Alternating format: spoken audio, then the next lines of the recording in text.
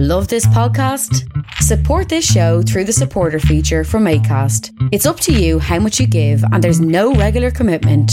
Just hit the link in the show description to support now. Millions of people have lost weight with personalized plans from Noom. Like Evan, who can't stand salads and still lost 50 pounds. Salads generally for most people are the easy button, right? For me, that wasn't an option. I never really was a salad guy. That's just not who I am.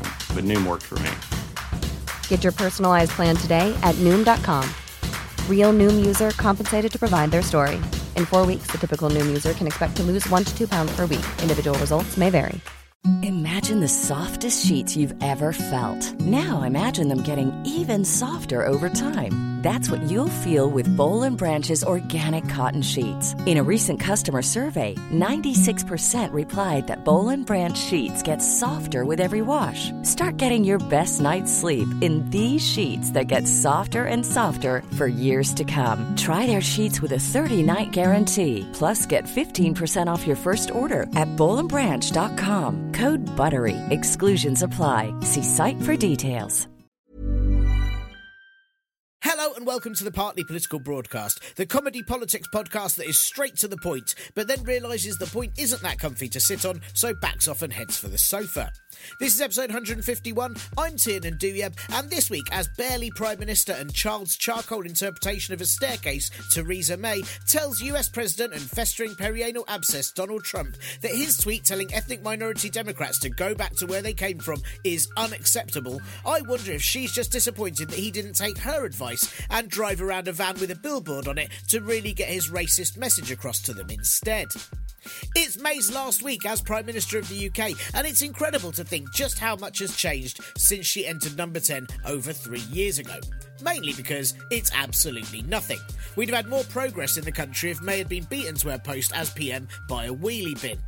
Judging by the current state of things, I was tempted to have a lazy week this week and just post up a repeat episode, as you'd hardly have been able to tell the difference. Actually, that's not true, as 3 years ago, before May had really started doing anything, some people had faith in the new leader of the country, whereas now, left with the options of cocaine Pudsey Boris Johnson or alarmed cheese string Jeremy Hunt, I think they'd be able to drive all of the faith out of even the Pope till he was left bawling into his smock, denouncing God while plastering the inside of his Pope-mobile with pages from the Bible made sticky with spit, and refusing to leave until the world has burned.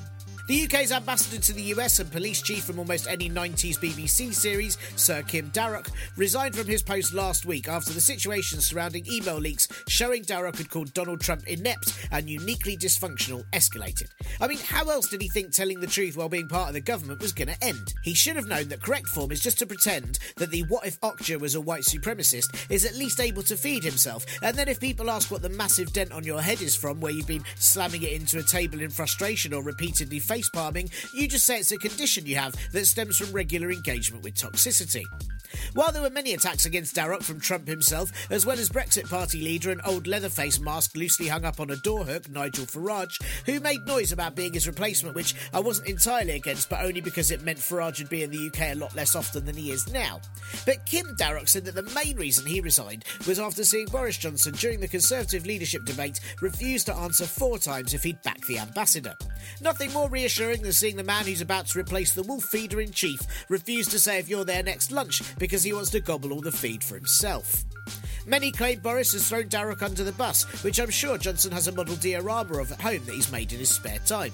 Of course, Boris is going to be a Prime Minister who attacks the civil service rather than risk his own entirely untenable reputation. The fact that they have civil in their job description probably means he already sees them as part of PC culture that he rails against, and will likely seek to replace them with different pals from his stag do, who he hopes will travel to other countries, call the leader something racist, try to sleep with as many of their staff as possible, and die after drunkenly falling off a balcony. Who the next UK ambassador to the US will be is yet to be decided, but I hope they don't pander to Trump and instead anoint Sadiq Khan or that giant inflatable Trump baby balloon. As for the rest of the televised debate in question, well, the best thing about it was knowing that you could avoid 2 sociopathic arseholes by just not watching one channel. I did watch it though, in the same way you might watch a public service broadcast about how a giant tsunami will destroy your entire country, just so you can pretend you might actually have some control over how you die. The whole debate could have been replaced with the noise of a foghorn dubbed over everything Boris said and the sound of bin juice swilling in a bucket every time Hunt did, and you'd have ended up with pretty much the same result. An hour-long programme that could have just been renamed Mansplaining the Musical. The main arguing appeared to be over when Brexit would happen, as Boris still insists the UK will leave the EU by Halloween, probably because all those Michael Myers masks that look a lot like him are produced elsewhere, and a no deal might mean there's less chance people will think Johnson is a lot shorter, has anemia and is threatening to trick or treat them. It's always trick. He's always trying to trick you. Always. Hunt has said that while he wants Brexit sorted by his birthday, on the 1st of November, as you know, it would be quite nice ageing while you know the country is decaying quicker than you are, but that's a month later than his original pledge of it being in September, and Hunt's now said that he can't promise Brexit will have happened at all by 2020. Judging by his previous negotiation skills with the junior doctors, I think a Jeremy Hunt Prime Minister might just keep pushing Brexit back, refusing to meet with anyone until someone else has to deal with it. When questioned, Boris said that the blame must lay with Iran for Nazanin Zahawi Ratcliffe's incarceration, that he undoubtedly made worse by implying she was a journalist. Which, yes, it should lay with Iran, but he threw a ton of firelighters onto what was already a small bundle of hot sticks, and so not claiming any responsibility for that and saying it was all Iran is like holding out a hand to someone who's fallen onto train tracks and then slapping theirs as they reach for you and blaming the end result on the train driver. Later that week, in an interview with Tolkien creation Andrew Neil, Boris was taken to task on his knowledge of GATT24, the WTO rules that Johnson believes would make everything gravy in the UK after a no deal, and it turned out that Boris had only read paragraph 5b, the bit he always refers to, and he hadn't read 5c or the rest that renders his argument pointless. And it's very tricky for me because ideally a Prime Minister who's about to take the UK through a huge historical change should absolutely know what they're doing and have researched it all properly, but not reading all the terms and conditions is probably the most relatable thing that Boris has ever done. The last leadership debate has just happened tonight and included such gems as Boris saying there won't be a general election until 2022, which seems naive as by then people will really hate him. Both condemned Trump's tweets, with Hunt saying that he has 3 half-Chinese children, all British citizens, and he'd be appalled if anyone told him to go back to China, though that may be because half the time he thinks they're from Japan. Of course, none of this matters, as most Conservative members have already voted. Jeremy Hunt will remain the public's preferred option, but that's only because he's up against Boris, but he'd absolutely lose against almost anything else, like, say, a lump of burning horse shit or a roadkill-diseased badger. Boris will still win because Conservative Party members have absolutely no concept or care for what the public wants, and the sooner they can elect someone who'll likely kill off through incompetency everyone earning less than 80 grand a year, the better. Ultimately, it's obvious that we won't get the leader we deserve, but that's because we deserve a leader who's actually an old boot with a face drawn on it filled with testes, which arguably would do a much better job than either Boris or Hunt. Whoever wins, and it will be Boris, it's unlikely that they'll be able to do anything they've said with Brexit unless they shut down Parliament. Yes, it definitely seems like something Boris would do, that he'd render something completely useless and then try to have his way with it. Various voices have said they'd seek a legal challenge to stop such a thing happening, and these voices, like the world's most boring charity single, include former Prime Minister and man who was cursed to lose all his colour, John Major, campaign and extra from Law & Order, Gina Miller, and Conservative MP and Narnia character Oliver Letwin. They've all said they'd take the government to court if Parliament was prorogued, as any action like that from a PM would make Brexit a legal matter.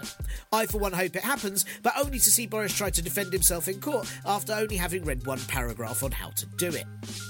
Last week, MPs overwhelmingly voted to change Northern Ireland's law on same-sex marriage and abortion if their parliament wasn't reformed within 3 months by October the 21st. So, LGBTQI+ couples will likely have 10 whole days to get married before Brexit kicks in, and everyone has to separate to increase their chances of survival.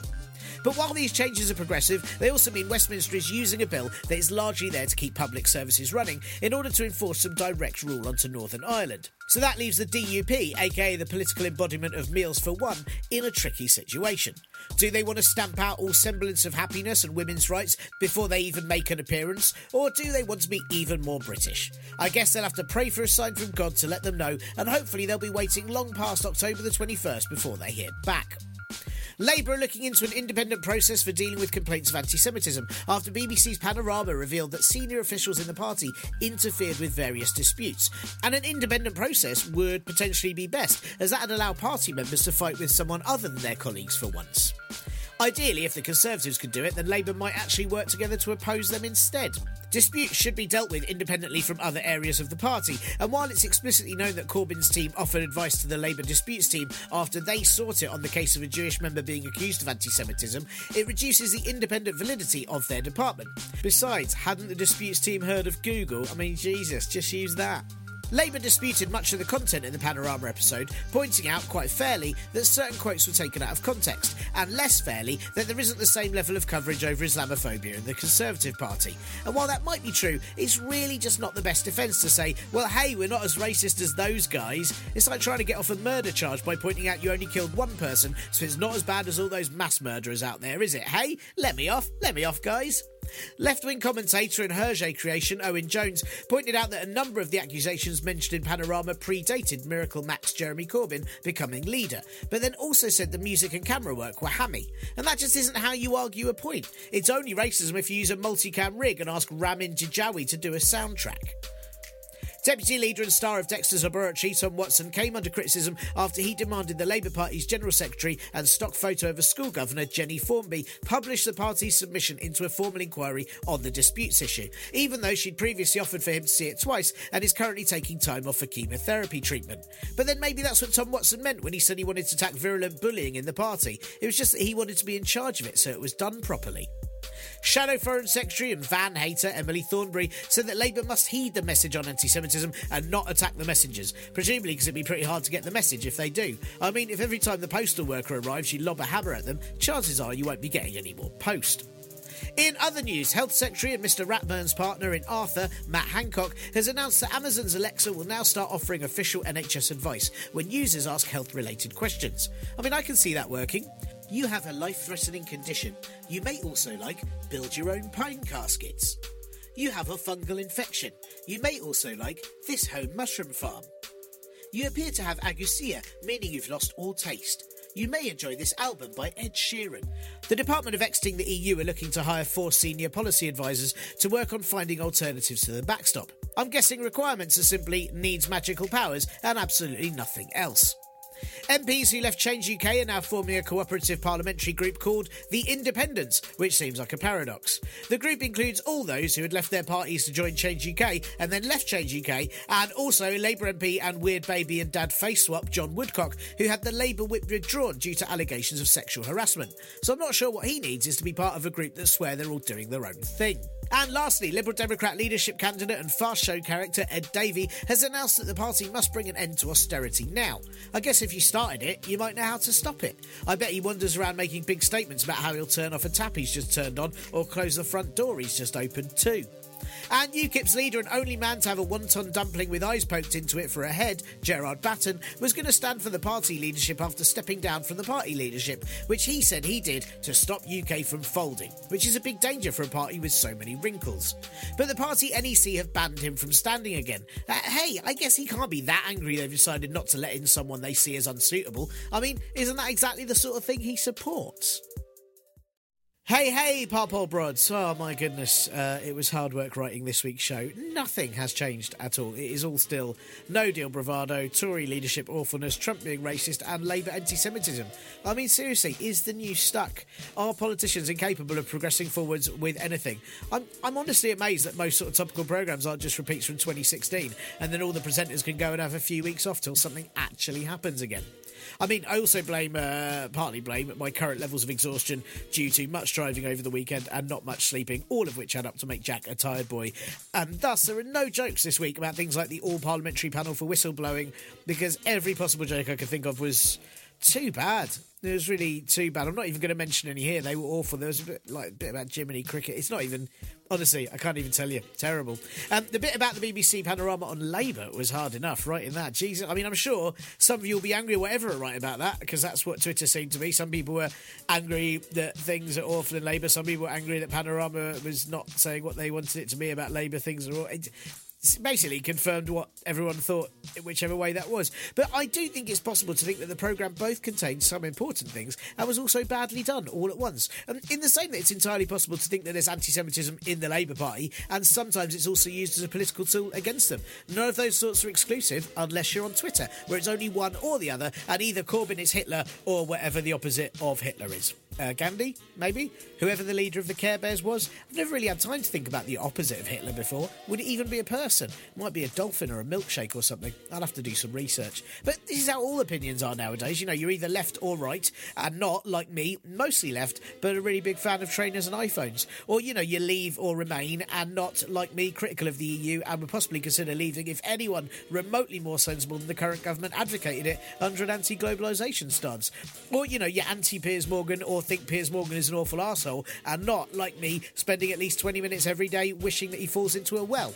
But basically what I'm saying is it's all very complicated. I am way too tired to write about it properly this week, and if you go back to episode 96 from April 2018 with actor and writer Marlon Solomon, he talked to me all about anti-Semitism there if you want some more in-depth stuff on it, and really, depressingly, not much has changed since then, so it's all quite up to date. What a way to do the admin bit, eh? Basically apologise for being too exhausted to do the podcast that you're listening to. I mean, that's anti-marketing, isn't it? I may as well try and sell food by boasting I was too tired to cook it properly. Still, at least this show won't make you feel sick all evening, so that is better. Much, anyway. Thank you for continuing to tune in to what should be the last episode before the summer break, if it wasn't for the Tory leadership contest, which means there'll be some sort of episode next week. I don't know what day it will come out on, but judging by the few of you that got in touch, it'll probably be on Wednesday instead of Tuesday, because that's when they're going to announce the Tory leadership results. But it might mean that I don't have a guest if I do that, or it might just be me wrapping things up before we all try to enjoy the summer and not just panic about the Boris Johnson-shaped future. And what a shape that is. It's like a duvet stuffed full of old porridge. I'm not going to go on about donating to this show or reviewing it or any of that sort of stuff this week, so just fill in those bits by yourself. I'll even give you a few seconds if you like. Here you go. All done? Good. I hope you're better at persuading people to donate to the Ko-fi or Patreon or review the show than I am. If you're really good, I may ask you to do it after the summer too, but there's no pressure. I know you all lead very busy lives, or bussy lives if you drive a bus. Do you see that's the quality of gags I'm capable of today? I'm so sorry. I just should have let someone else do it. Not much else to mention today, other than that the Camden Fringe show that I'd love you all to come to on August 4th and 5th at the Camden Comedy Club. There's still tickets for it, and they are available at camdenfringe.com. And our kids show, the Kids Politics show that I do, is going to be at Llama Tree Festival on Sunday 21st in the social tent at 1pm. So if you're there with kids and fancy seeing that, please come. And if you do have kids, please ask them to check out the Comedy Club for Kids podcast that started on Friday, as it's very much not like this one and occasionally even contains hope. That is it. That's it for, not for the show, obviously, there's much more of that. That's it for admin. But for the show, this week I had a chat with Labour economist Danny Blanchflower, and that's Labour economist as in Labour meaning work, not for the party or giving birth, as I'm not sure how you do the economics for that. We talked all about his fascinating new book, Not Working, on why the unemployment rate being low still doesn't mean that things are fixed. Plus, a wee look at the Northern Ireland bill and what the votes of the past week actually mean. Spoiler, potentially lots, but also potentially not lots. So, before all that, though, have a bit of this in your mush. There are various things that Theresa May has liked saying a lot in her time as Prime Minister. One was the word Brexit, that she liked saying so much that she made a phrase that had it in twice, like a sort of political couscous. Then there was strong and stable, that was sadly never used to describe a really great horse home. And then there was the last Labour government, who she blamed for everything, including lots of things that happened in the years they weren't in power. Another favourite of the nearly not Prime Minister anymore was pointing out just how amazing it was that the Conservatives had created 3 million jobs, and the unemployment rate hasn't been as low as it is now since 1974.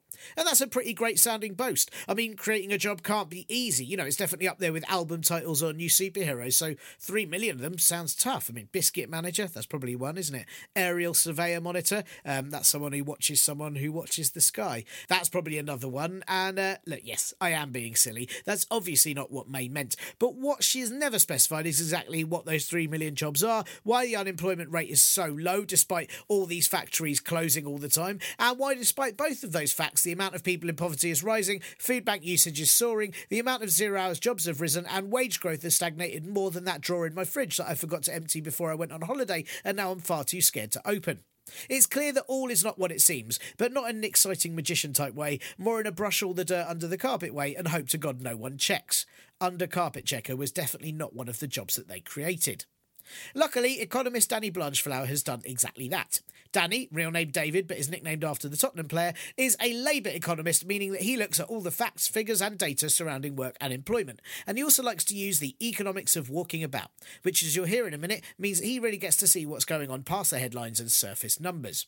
In his new book, Not Working, Where Have All the Good Jobs Gone?, he looks at exactly why we still haven't recovered from the recession of 2008 and why so many people are still feeling the burn of its effects, despite what Theresa May says.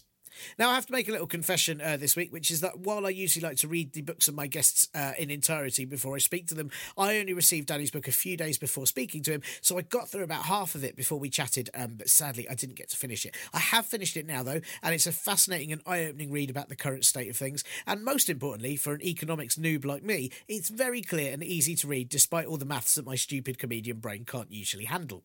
I was very, very pleased that Danny was up for having a chat, and before I even got to ask him questions, he was recommending Stephen Colbert videos to me that I hadn't seen, which is the sort of thing that lets me immediately know we're going to have a good conversation. I hope you enjoy. Here is Danny.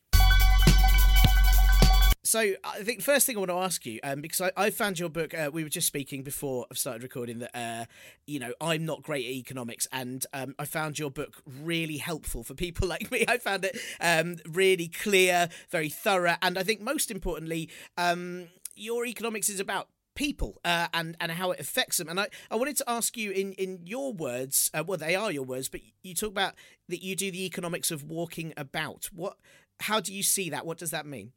Well, it's a long tradition in the field that I'm in Labour economics to actually go and talk to people, listen to what they say and take it seriously. And it turns out that's a really important part of economics these days. And most economists don't do that. They spend their time with their terrible little models, which are completely hopeless. But it turns out that the people actually know. So if you went prior to 2008 and you looked at what people's views were on the economy, or you talked to firms about what was happening, that gave you a pretty good indicator of what was coming. I'll give you an example. In 2008, early in 2008, I was in a taxi driving down Oxford Street. And it turned out the cab driver knew who I was. And he said, "I'm glad you're here. I want to show you something." He said, "I've been driving down Oxford Street for the last 30 years. Do you notice something?" And I said, "No." And he said, "For the first time in 30 years, people are walking up and down Oxford Street, but they don't have shopping bags." There's an example. That's actually the economics of walking about, because it turns out that people actually had stopped spending, and it took quite a long time for the actual data to come. So the economics of walking about is asking people how they feel, talking to firms, and it was worrying in 2008. And why it matters today is that those data that we looked at a decade or so ago are now starting to look really worrying in the UK, and they suggest that the UK is either in or about to go into recession. So I try and explain in my book that talking to people, listening to what they say really matters. And that's why economists have failed, because they haven't done that. What I find fascinating with your book is that I've been reading these headlines for weeks. I mean, only last month we had the headline on the BBC that, unemployment rate is 3.8%, wage growth is faster than expected at 1.4%. But I know people that are still struggling for work, and I read about people all the time, and I know people online, And again, what's fascinating with your book is your reasons as to why that doesn't, mean all that it seems. I mean, are those headlines correct? Well, yeah, in some ways they're right, but in most ways they're wrong. I mean, the big deal is actually if central banks and policymakers say we're at full employment, which is essentially what they've been saying around the world, the question is, do people feel that? And the answer is that they don't. There's an awful lot of hurt all around the world. So the big deal is that people are focused on the unemployment rate, which used to be a good indicator of how people would feel.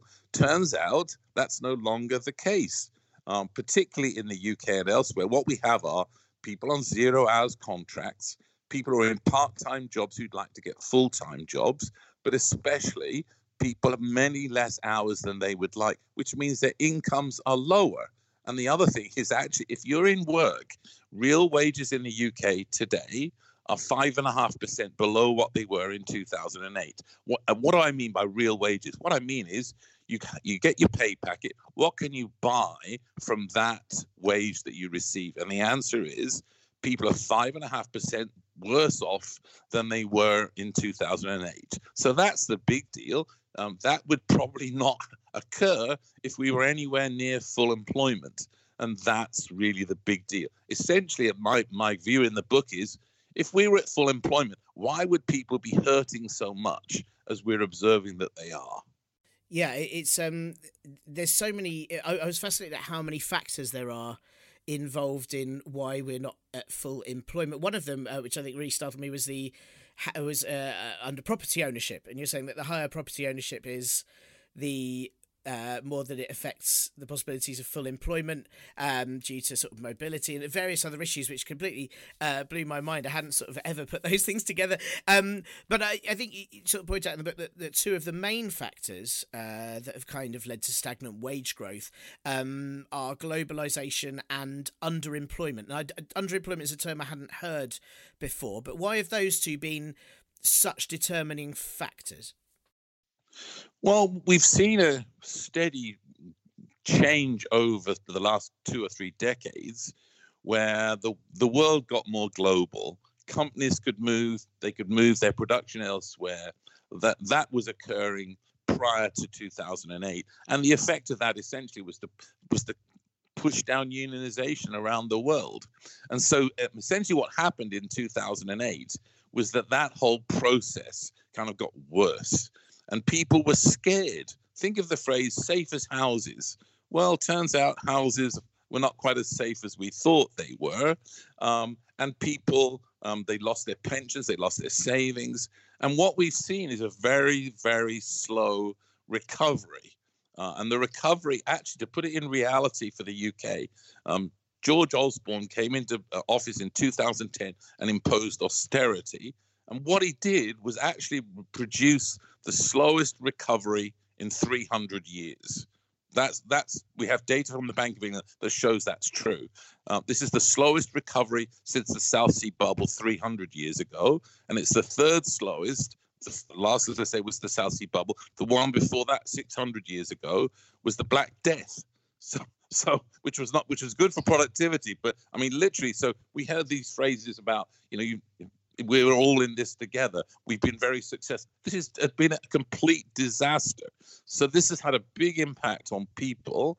And essentially, after 10 years of very slow recovery, it looks like the world economy is starting to slow again. So this has had a really big impact on people. And the errors that policymakers made. I mean, I was on the central bank at the Bank of England in 2008, and basically the committee missed. Not only did they miss that a recession was coming, even 6 months after it had started, they still had no idea that it had actually started. So this is a story of failure, continuing failure of policymakers that hurt real people. That you stand up and when you do your comedy, you stand up in front of those people and you talk to them. And I try in this book to talk to them and say, this is the reality of what the book's about. And that a big part of it, and we talked a little minute ago, we talked about the underemployment. People just can't get a decent job. They can't get the jobs that they would like. And if we were at full employment, that wouldn't be true. Sure. Yeah, which is sort of the awful thing there is, as you point out, George Osborne was quite so terrible and yet somehow has 9 jobs now and is overemployed, despite that awful CV of his, which is ludicrous. But I mean, I found it interesting about you speak quite candidly about your time at the Bank of England. And, these policymakers, do you feel there must be quite a disconnect between them and real people and how real people are sort of dealing with these changes? I think you said that very well. I mean, the reality is that central bankers tend not to understand the economics of walking about. I mean, when I was on the committee, when I first joined the committee, I was the only person on the committee who hadn't been to Oxbridge. Everybody else lived, and I think apparently still do, lived in the southeast and in London. Well, what economics of walking about did they do? They seemed completely out of touch with the reality of the people who eventually voted for Brexit and voted for Trump and voted for Le Pen.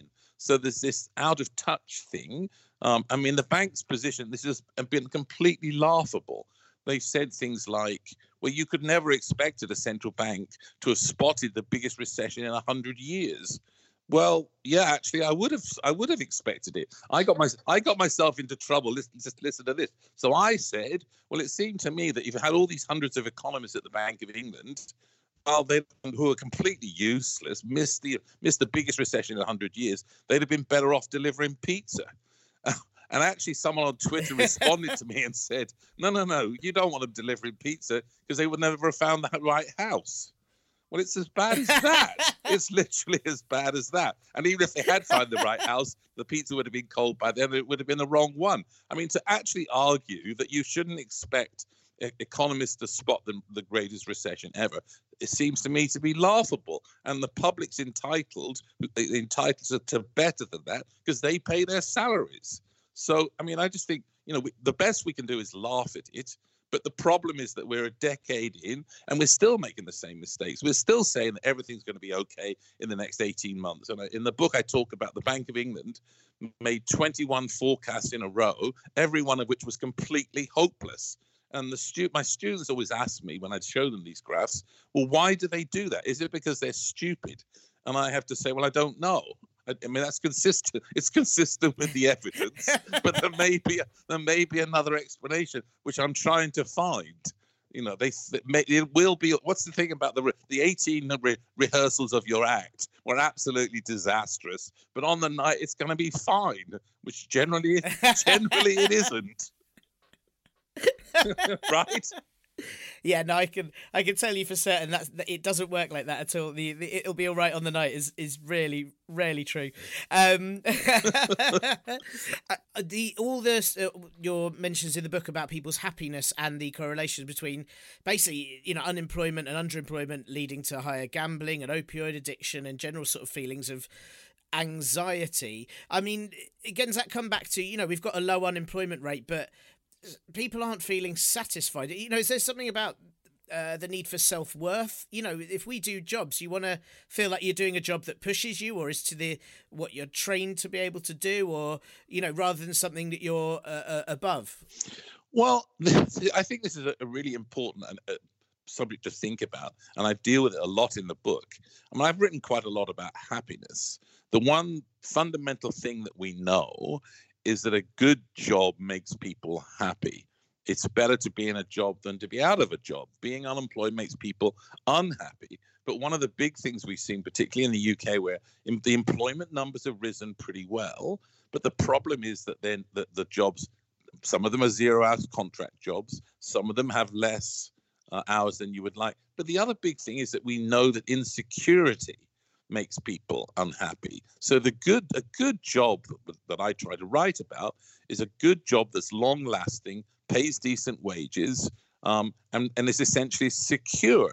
And that's a big problem. But what we've seen over time is that those feelings of insecurity, anxiety, hopelessness, isolation, all of those things have basically emerged. In the UK, there's been a huge rise in depression. There's been a rise in anxiety, and so that's had consequences. And particularly the concern in the United States is that happiness has been falling steadily in the US, and especially so for the less educated. And we have this terrible problem now in the US of what's called deaths of despair, which is opiate deaths from drug poisonings, from cirrhosis of the liver, from drinking, from suicide. A lot of this work done by Angus Deaton and Case, and there's a new study being set up in the UK, and Angus has argued that actually the same thing appears to be present in the UK, and so that's obviously a big concern. We've seen rise in depression in the UK, big rise in the taking of antidepressants. So this is all pretty scary. But remember where we started. The central bank says we're at full employment. And that at full employment, you'd think that everybody would be feeling great. But what we've talked about is the evidence is that they aren't feeling great. Well, then one of the other thing I should say, actually, is that I think the fundamental thing that the book talks about is that work makes people happy. There's no evidence whatsoever that the argument that the unemployed are lazy bastards. There's no evidence of that at all. The evidence is that people want to work. If they get a job, it makes them happier. If they lose a job, it makes them less happy. But it's about the quality of the jobs that really is the big deal. And that's why the book talks about, where have all the good jobs gone? And that's what austerity did. That's what Osborne and the Tories and the Lib Dem coalition did. They basically destroyed the growth in the economy that was coming, and we've suffered mightily because of their incompetence. And I mean, now I'm fully aware that you're an economist, not a sort of, I suppose it'd be a psychologist. Maybe I should be asking this question too. But I surely full employment and people being happy would, be beneficial to the government, would be beneficial to, the amount of income a country has, and it would get more wealth out there. What's other than sort of, I suppose, is it just ideology that we've gone through all this? What is there anything that's worked out better for them as a result of so many people being unhappy and underemployed? Like, I find it, I suppose that's, for me, it's just very hard to look at this and go, sorry, why has this happened? Why did anyone do this? I agree with that. I mean, in a sense, that the book's very much about, let's put the pedal to the metal and get people into good jobs and get the unemployment rate down. What that will do is it'll change the balance of power between workers and firms. Right. So if you think, well, what's unemployment? What's full employment? Well, there's a famous story by a guy called William Beveridge, who actually defined full employment. He was asked by Churchill in 1943 to go away and think about what full employment would look like when the men and women who were at war, when there was full employment, of course, what it would look like when they came back to work when the war was over. And he wrote a thing which said, I think unemployment of around 3% would be full employment. And he says full employment is where people are standing by waiting for job offers to come in, and and suddenly the workers have the power to workers is much higher. Keynes wrote to him and said, well, actually, I think 3% is probably too low, but let's try it and see. Well, in 1960, Beveridge looks back and says, I was wrong. It turns out in the UK, we averaged an unemployment rate of 1.5%. Remember in the 50s, we talked about, Macmillan talked about, you never had it so good. So the worry that the central bankers have had is about inflation, which happened in the 70s before all the globalization we talked about. The reality now is inflation is irrelevant. You can't create any. All the attempts by policymakers to tell you inflation was about to take off were nonsense. And so the way to solve this problem, my book talks a lot about it, is let's try and crank the economy. Let's get workers being given lots of job opportunities, lots of decent job opportunities. And at full employment, people start to get offered good jobs. And many of the concerns and fears about unhappiness and so on starts to go away, because suddenly, instead of being offered a wage at 10 quid an hour, you get offered a wage at 15 or at 20. And suddenly all those worries you had about paying your bills start to go away. We know that people are concerned about paying their bills and paying for childcare and all of that. So essentially, that's the counter to the argument that, we need to raise interest rates because we worry about inflation, and we should laugh and say, well, there isn't any. What are you doing? And we'll be back with Danny in a minute, but first, Northern Ireland is, by all accounts, still there, despite what many Brexiteers would have you think. Here's a cool fact. A crocodile can't stick out its tongue. Another cool fact, you can get short-term health insurance for a month or just under a year in some states. United Healthcare short-term insurance plans are designed for people who are between jobs, coming off their parents' plan, or turning a side hustle into a full-time gig. Underwritten by Golden Rule Insurance Company, they offer flexible, budget-friendly coverage with access to a nationwide network of doctors and hospitals. Get more cool facts about United Healthcare short-term plans at uh1.com. It's that time of the year. Your vacation is coming up. You can already hear the beach waves, feel the warm breeze, relax, and think about work. You really, really want it all to work out while you're away. Monday.com gives you and the team that peace of mind. When all work is on one platform and everyone's in sync, things just flow. Wherever you are, tap the banner to go to Monday.com.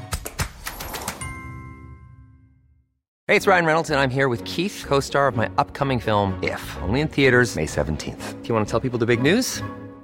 All right, I'll do it. Sign up now and you'll get unlimited for $15 a month and 6 months of Paramount Plus Essential Plan on us. MintMobile.com/switch. Upfront payment of $45 equivalent to $15 per month. Unlimited over 40 gigabytes per month. Face lower speeds. Videos at 480p. Active Mint customers by 531.24 get 6 months of Paramount Plus Essential Plan. Auto renews after 6 months. Offer ends May 31st, 2024. Separate Paramount Plus registration required. Terms and conditions apply if rated PG. But while much of the talk surrounding the bit of the UK across the sea is all about having special futuristic cyber alien technology to monitor the border that will be given by a time traveller in our hour of need, why won't you just trust me? What's largely forgotten is that Northern Ireland doesn't currently have a government of its own. The Northern Irish Assembly was collapsed in 2017 following the whole Cash for Ash scandal and a whole heap of other disagreements between the DUP and Sinn Féin, and nothing's been sorted out for the last 2 years, with the current next deadline when the Northern Ireland Secretary, whoever it may be by then, will have to call an Assembly election, now being extended to October the 21st. There's also a chance it could be extended further until 13th of January 2020 if needs be, which it probably will.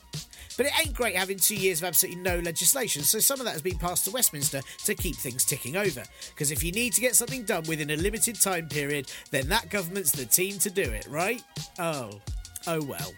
So here we have the Northern Ireland Bill, or Northern Ireland Executive Formation Bill, for long. That's meant to just be for extending the deadline for an Assembly election and for the Secretary of State to have to report on it all. Except it's a bit of legislation, and such is the rules with any bit of legislation, it can have amendments added to it by MPs. This time round, Labour MPs Stella Creasy and Conor McGinn put forward amendments to make same-sex marriage legal in Northern Ireland if an executive rule has not been restored by October the 21st, as well as adding in amendments for abortion rights too. Both of those were overwhelmingly voted for in Parliament last week, and now this is being seen as a watershed moment for the country, moving towards a more progressive future in line with the rest of the UK, apart from all the non-progressive stuff that we're still doing. And this is all pretty tickety-boo great and long overdue, except that there are two big issues. One is that none of this means that those will become law yet. First, they have to get through the Lords, who include Lord McCrea from Magherafelt and Cookstown, I've probably said that wrong, and he looks like a haunted Bill Murray. And today he stood up saying that he would be speaking for the voices of the unborn, which is weird as they probably wouldn't be able to speak yet. Sadly, he didn't then gurgle and make baby sounds for 5 minutes, which I think means nothing he then said afterwards was legit.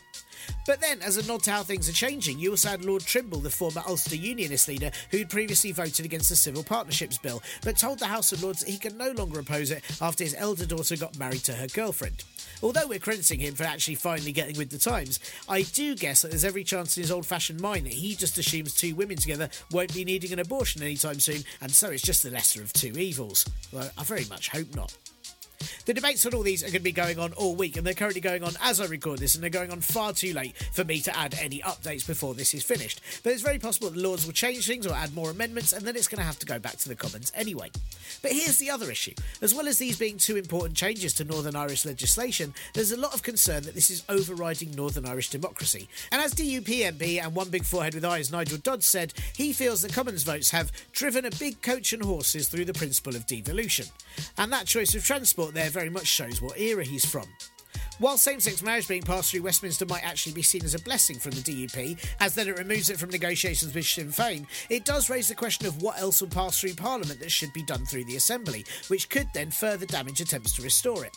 None of which I guess would matter too much if there wasn't quite such a history of direct rule in NI and the troubles it caused beforehand, and thoughts on what might happen now if this continues and there's a whacking great big border wall erected there as well. Sympathies too with liberal-minded Northern Irish people who want same-sex marriage and abortion rights, but it means siding with the loss of devolution for them to do so, and much less sympathies for the DUP who don't want those things, but did also say they wanted the same as Britain when it came to Brexit, further proof that cherry-picking with these things just don't work. Neither Boris or Hunt voted on the same-sex marriage bill, despite later claiming that they support it, so it's likely that whichever of them becomes PM, and it'll be Boris, will see a stance on Northern Ireland that mostly involves them forgetting it's there all over again and praying for that time traveller to appear someday soon. But fingers crossed, this all works out and everyone ends up feeling much happier about everything. Except for Lord McCrea, who'll be standing around avidly shitting himself for all those unborn babies that can't. And now, back to Danny. Yeah, it's your, you had a sort of list of 5 recommendations of what could happen in a kind of I'll say ideal world. I'll ask you about what the realistic possibilities are in a minute. But obviously, one, as you just mentioned, was kind of investment and pushing for full employment. I thought I found it very interesting. You said obviously we should be spending more on infrastructure because that then creates more work and creates a society that works. I mean, basically, it seemed very obvious, but we haven't seen much of that, I'm guessing. Well, let's just think. I can actually adapt it even more. So the problem, if you basically end up saying we're not going to do anything on the tax front, what we're going to do is we're going to allow economic policy to be driven by the central bank. The central bank sets interest rates, but the problem is that there's regional differences here, and basically there's one interest rate for everybody. Well, it turns out it's too low in London and too high in Hartlepool and Sunderland. Well, the benefit of an infrastructure spend, I mean, it's kind of obvious that you start to invest in people. I mean, it's exactly, I call it a reverse Osborne. In 2010, Osborne says we're going to cut public investment so that there's more private investment. It's as stupid as that. So basically the argument is, well, let's invest in people and infrastructure. So let's say we invest in decent roads and bridges. That actually reduces commuting time, which makes people really unhappy. But here's something we could do. It's not just that we could invest in the infrastructure. We can invest in the places that are hurting. Think of the Yorkshire mining towns. Think of the seaside towns that voted for Brexit. We can actually use our infrastructure spending to do that first. And then secondly, it provides good jobs. One of the big things about an infrastructure spend is that construction jobs are good jobs for many people who are less educated. So this is a way of helping my problem of getting good jobs for the less educated. It's a way of helping the regions, and it's a way of getting the economy to work better. And the other thing is that governments can borrow money right now so cheaply that it's hard to see that this is not a great investment. So almost everything politicians have told you about, we need to get the debt down, we need to cut public investment, it's almost exactly wrong. Invest in people and try and improve their working conditions, get the economy cranking again, and all of this nonsense will go away. But I have no great hope that we'll see anything like this, although the two political candidates in the UK are kind of electioneering about how they would spend money, but doesn't appear any of it to be on normal working people or on infrastructure. It's about giving more money to the rich, which won't trickle down to anybody else. So this is political pandering, but austerity, essentially, I would argue that austerity caused Brexit, caused the hurt, and it's the most failed economic policy ever. And I argue that George Osborne, who you say has 9 jobs and is trying to be the head of the IMF, is the worst chancellor in 300 years, bar none. Wow. Yeah, that's. I mean, you touch on it in the book as well, but the obviously attitudes. I mean, I sort of see it that the attitudes towards austerity have changed, so people don't want it anymore, and we've been told it's ending, and it doesn't end in, But you're talking about borrowing there, and borrowing still has quite a lot of negative connotations. Or when it's used, it's always in a critical. For example, Labour would borrow, and that's meant to be an awful thing, but we should be looking at borrowing as a good thing. Well, think about, there's 2 possible ways to think of borrowing. The first one is, let's suppose we borrow £1 billion. One possibility is we could have a giant party and blow it all and it's gone. Okay, that's one possibility. Another possibility is we take that £1 billion and we invest in projects that have high rates of return. Investment, let's call it. So that investment, you borrow at 1 and you invest in a project at 8. I mean, this essentially is the part of Laffer, it's called the Laffer Clue, who says you cut taxes and it'll pay for itself. Well, the evidence is that's not true. But if you invest in things and you borrow cheaply, that improves stuff. So it's about what you spend it on, but it's also the price at which you can borrow. And the price at which you can borrow today is really cheap. So great universities around the world are actually been borrowing lots of money. So the University of Cambridge and Oxford and Harvard and the Dartmouth where I work have very big endowments. And the question is, should you borrow, let's say, £1 billion for 100 years at 3%? Well, the answer is, of course you should. So you should borrow to invest. Countries can invest. the economics is completely ridiculous. We cut public spending, pretending that will make people better off. And it turns out, well, look at America. So what's happened in America? You give $2 trillion of tax cuts from a party who says we really care about the debt. It increases the debt enormously.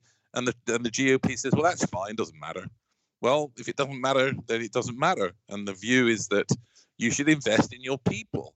And that would have prevented all the hurt that we're seeing. So the economics that we've heard about is been a disaster. And let me just say, the other thing is people didn't really learn from Keynes. Keynes talked about in 1931 what he called the long dragging conditions of semi-slump.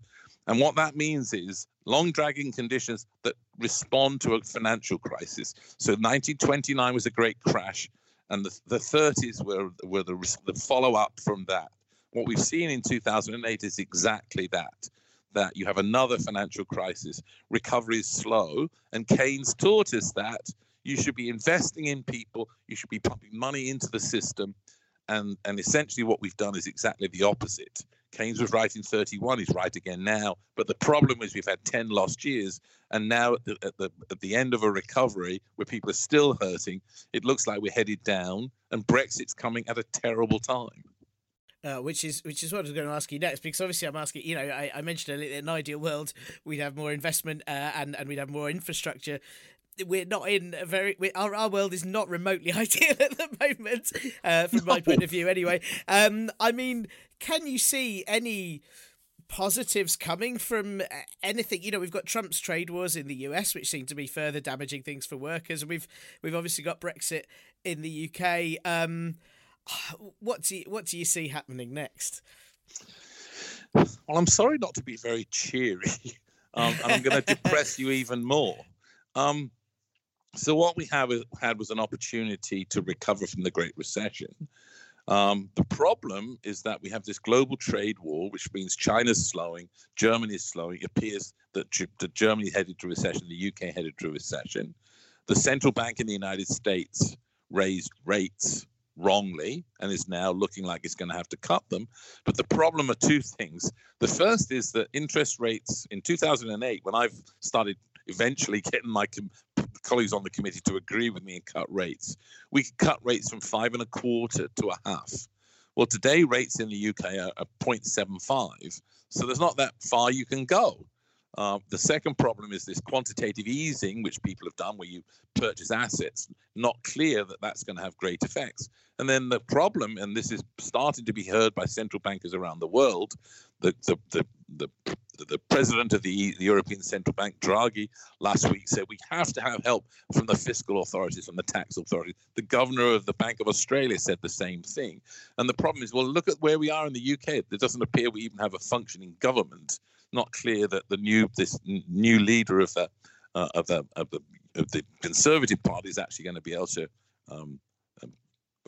get anything through the House of Commons. Not clear who the Chancellor would be. And the problem is that Mark Carney, the governor of the Bank of England, is gone by January. So who the heck is going to take over the reins at the Bank of England? So the worry is that the shock that's coming, the folks who were supposedly in charge have got themselves in a right mess. And it looks like we have very little ability to prevent this shock that's coming. And then add to that, you have Brexit coming at this time, where investment's falling, uncertainty in the markets. The pound has already been falling quite a lot. It's down, around $1.25. When I joined the Bank of England in 2006, it was $1.90. So we've seen it go from $1.90 to $1.25. And people are talking today about if we get anywhere close to a no-deal Brexit. I think it's completely conceivable that the pound and the dollar will be at parity if Johnson or Hunt do anything like the no-deal Brexit or the craziest, what I call fantasy economics that we've talked about. So this is very bad. But the timing of Brexit is incredibly bad because it appears to be coming as the global economy is slowing, and firms are not going to invest in the UK because they don't know what's coming. And what we've seen is the auto sector and airplanes and all sorts of heavy of manufacturing say we're out of here, and firms are leaving in droves. So this is bad news for UK worker, but it's the policymakers' fault. They did it, they caused it, they should be the ones to be blamed. And I mean, I'm just going to attempt to have some sort of vague sense of hope here. Do you think there's any sort of Brexit that could turn things around if we ended up with a, I mean, I have to say I can't see either of these things happening with, say, Boris or Hunt in charge, but say a Norway style option, if we end up with a less of a hard Brexit than was planned, would that be as devastating, or do you think we're just hurtling on the path to misery now? Well, the closer to Remain that the country goes to, the better. I have written that I think the consequences of Brexit would be either bad, horrendous, or disastrous. And I think you just got to choose between those three. As far as I can see, there are no economic benefits whatsoever from Brexit. It's fantasy economics. Now, maybe you say it's about sovereignty, which I don't understand because you can't eat sovereignty. So I think Brexit is a cry for help for people. It's a sense of hopelessness, but they've been lied to. And the problem is that the economics look completely disastrous, not least because of the timing. So the people have been told stuff that simply is not true. So I'm afraid it looks to me that this looks like it looks like an economic suicide note. Great. No. Do you know what? Every interview I do for this show always ends with going, well, but we can't do any of these things because it's terrible. So it's why I put comedy either side of the interview so they can laugh while they're crying. I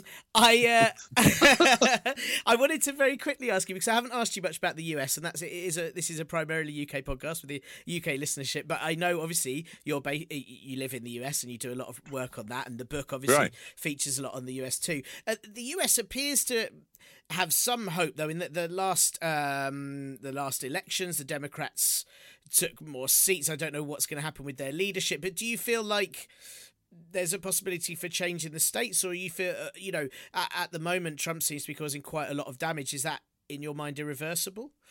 I'm not sure that it's irreversible. I mean, the one thing I would say, and the book I talk about it, that I think that the Trump is right on one thing in particular, which is that the Fed the central bank in the United States, made a huge error in raising interest rates based upon no evidence from the real world. And Trump has been going after them. He's been going after them, going after Jay Powell, the boss, arguing that he was mistaken. And I think Trump's actually right on that score.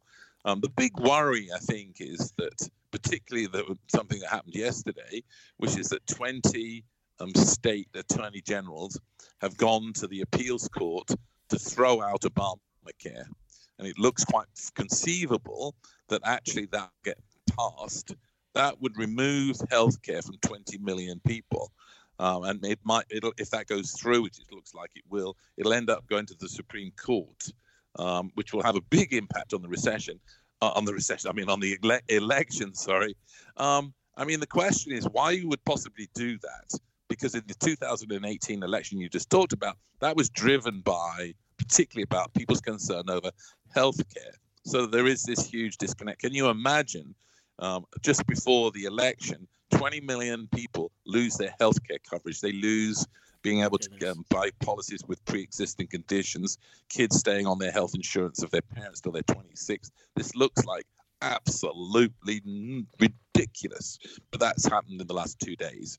I mean, with no plan to do anything about it to remove healthcare from 20 million people, that looks like madness to me. So I don't know. We will see. But the election in 2020, I think, is a really big deal. Not least because, following on from what we've talked about, I think there's every prospect that the US will be in recession in 2020.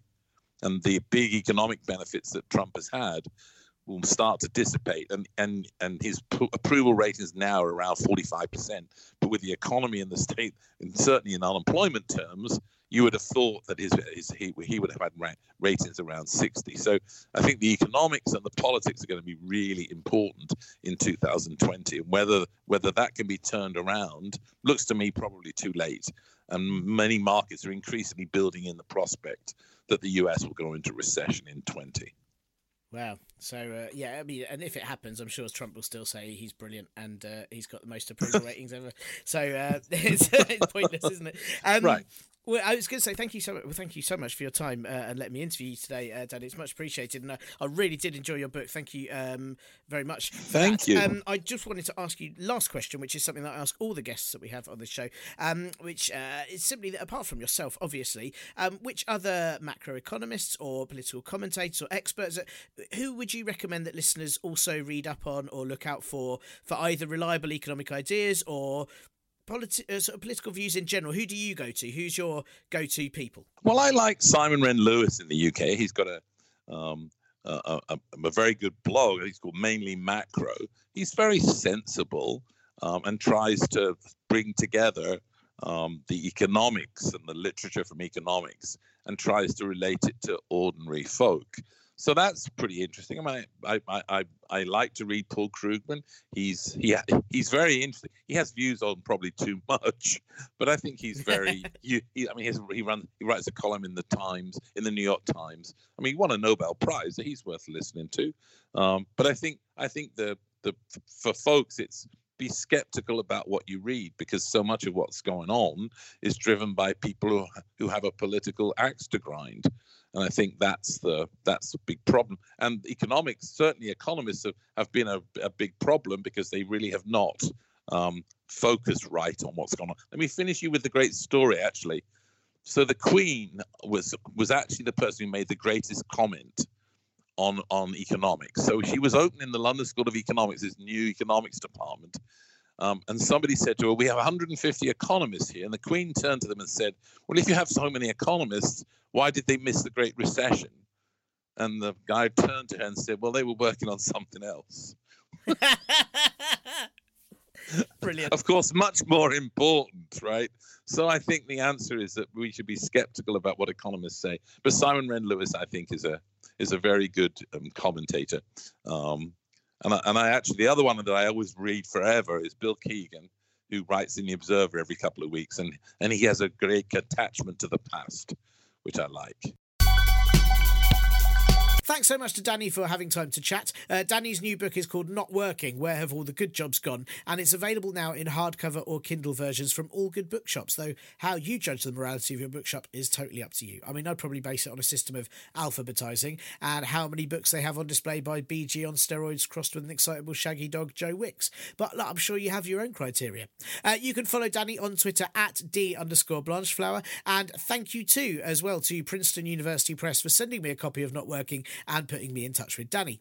You can follow them at Princeton New Press on Twitter and check out all their other publications at press.princeton.edu. There may or may not be a guest next week, and either way, after the summer break, I'll be back to needing absolutely loads of them. So if you have someone you'd like me to contact or something you'd like me to find someone to talk to about, please drop me a line at PolPolBro on Twitter, the Partly Political Broadcast Facebook group, the contact page at partlypoliticalbroadcast.co.uk, or email me at partlypoliticalbroadcast@gmail.com. Or, as it's the 50th anniversary of the moon landing, why not spend 8 years training to be an astronaut, wait until there's another mission to actually land on the moon, which may never happen again, and then once up there, assuming you're allowed out and you aren't just the buzz of the group, write the name of the interviewee you'd like to suggest in giant letters on the moon's surface. And then that way, when the moon's full, and I'm assuming I'm still doing the podcast by then, I'll be able to see it and jot it down, or more likely, I'll miss it due to bits of clouds or only see it when it's half moon and just get someone else with the same first name. Or you can also get one of Kubrick's living relatives to film you doing all that in a studio somewhere where the shadows are all wrong, depending on your opinion, obviously. Either way, it's probably just easier to email, isn't it? And that's all for this week's Partly Political Broadcast podcast.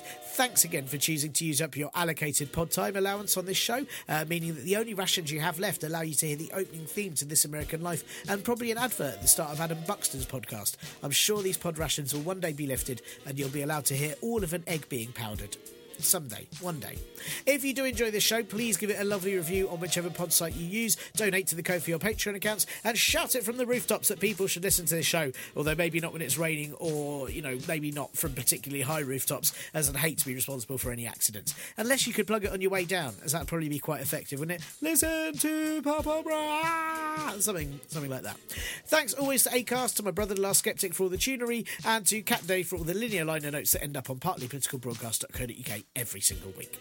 This will be back next week on a Wednesday instead of a Tuesday, probably, when completely unexpectedly, Jeremy Hunt and Boris Johnson receive the exact same amount of votes and have to share the job of Prime Minister. Boris does Monday, Wednesday and Friday, Hunt Tuesday, Thursday and Saturday. Sunday, the rest of the Conservatives get put into a lottery-style system and everyone gets a go before Christmas. Except one Sunday when Chris Grayling has a go and breaks it and ruins it for everyone. Bye. This week's show is sponsored by Matt Hancock's Internet of Things connected to the NHS. Why stop at Alexa, thought Matt, when all of your devices can be linked up to the official advice of our incredible health service. Want something from your Wi-Fi enabled fridge? With the new NHS connecting ability, it just won't open if you want to eat anything containing, well, anything. Watch out, that cheese might kill you. Beware, bacon can cause cancer. I have ordered you 500 salads. Get an NHS Wi-Fi enabled thermostat that will make sure your heating is only on in the summer and absolutely freezing in the winter, and any lights will be overly bright until 10 p.m. when they'll all turn off. Your smart TV will charge £9.90 for TV and movies, and your new NHS Wi-Fi enabled car will charge you extortionate rates to park, well, anywhere. Matt Hancock's Internet of Things connected to the NHS, because why make the health service better when you can just connect an iPad to it?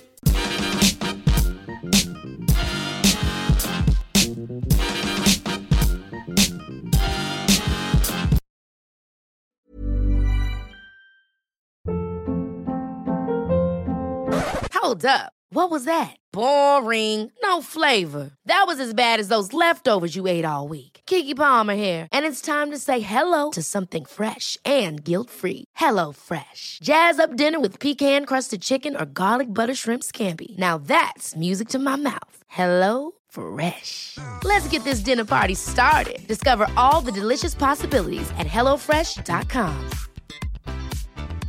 Even when we're on a budget, we still deserve nice things.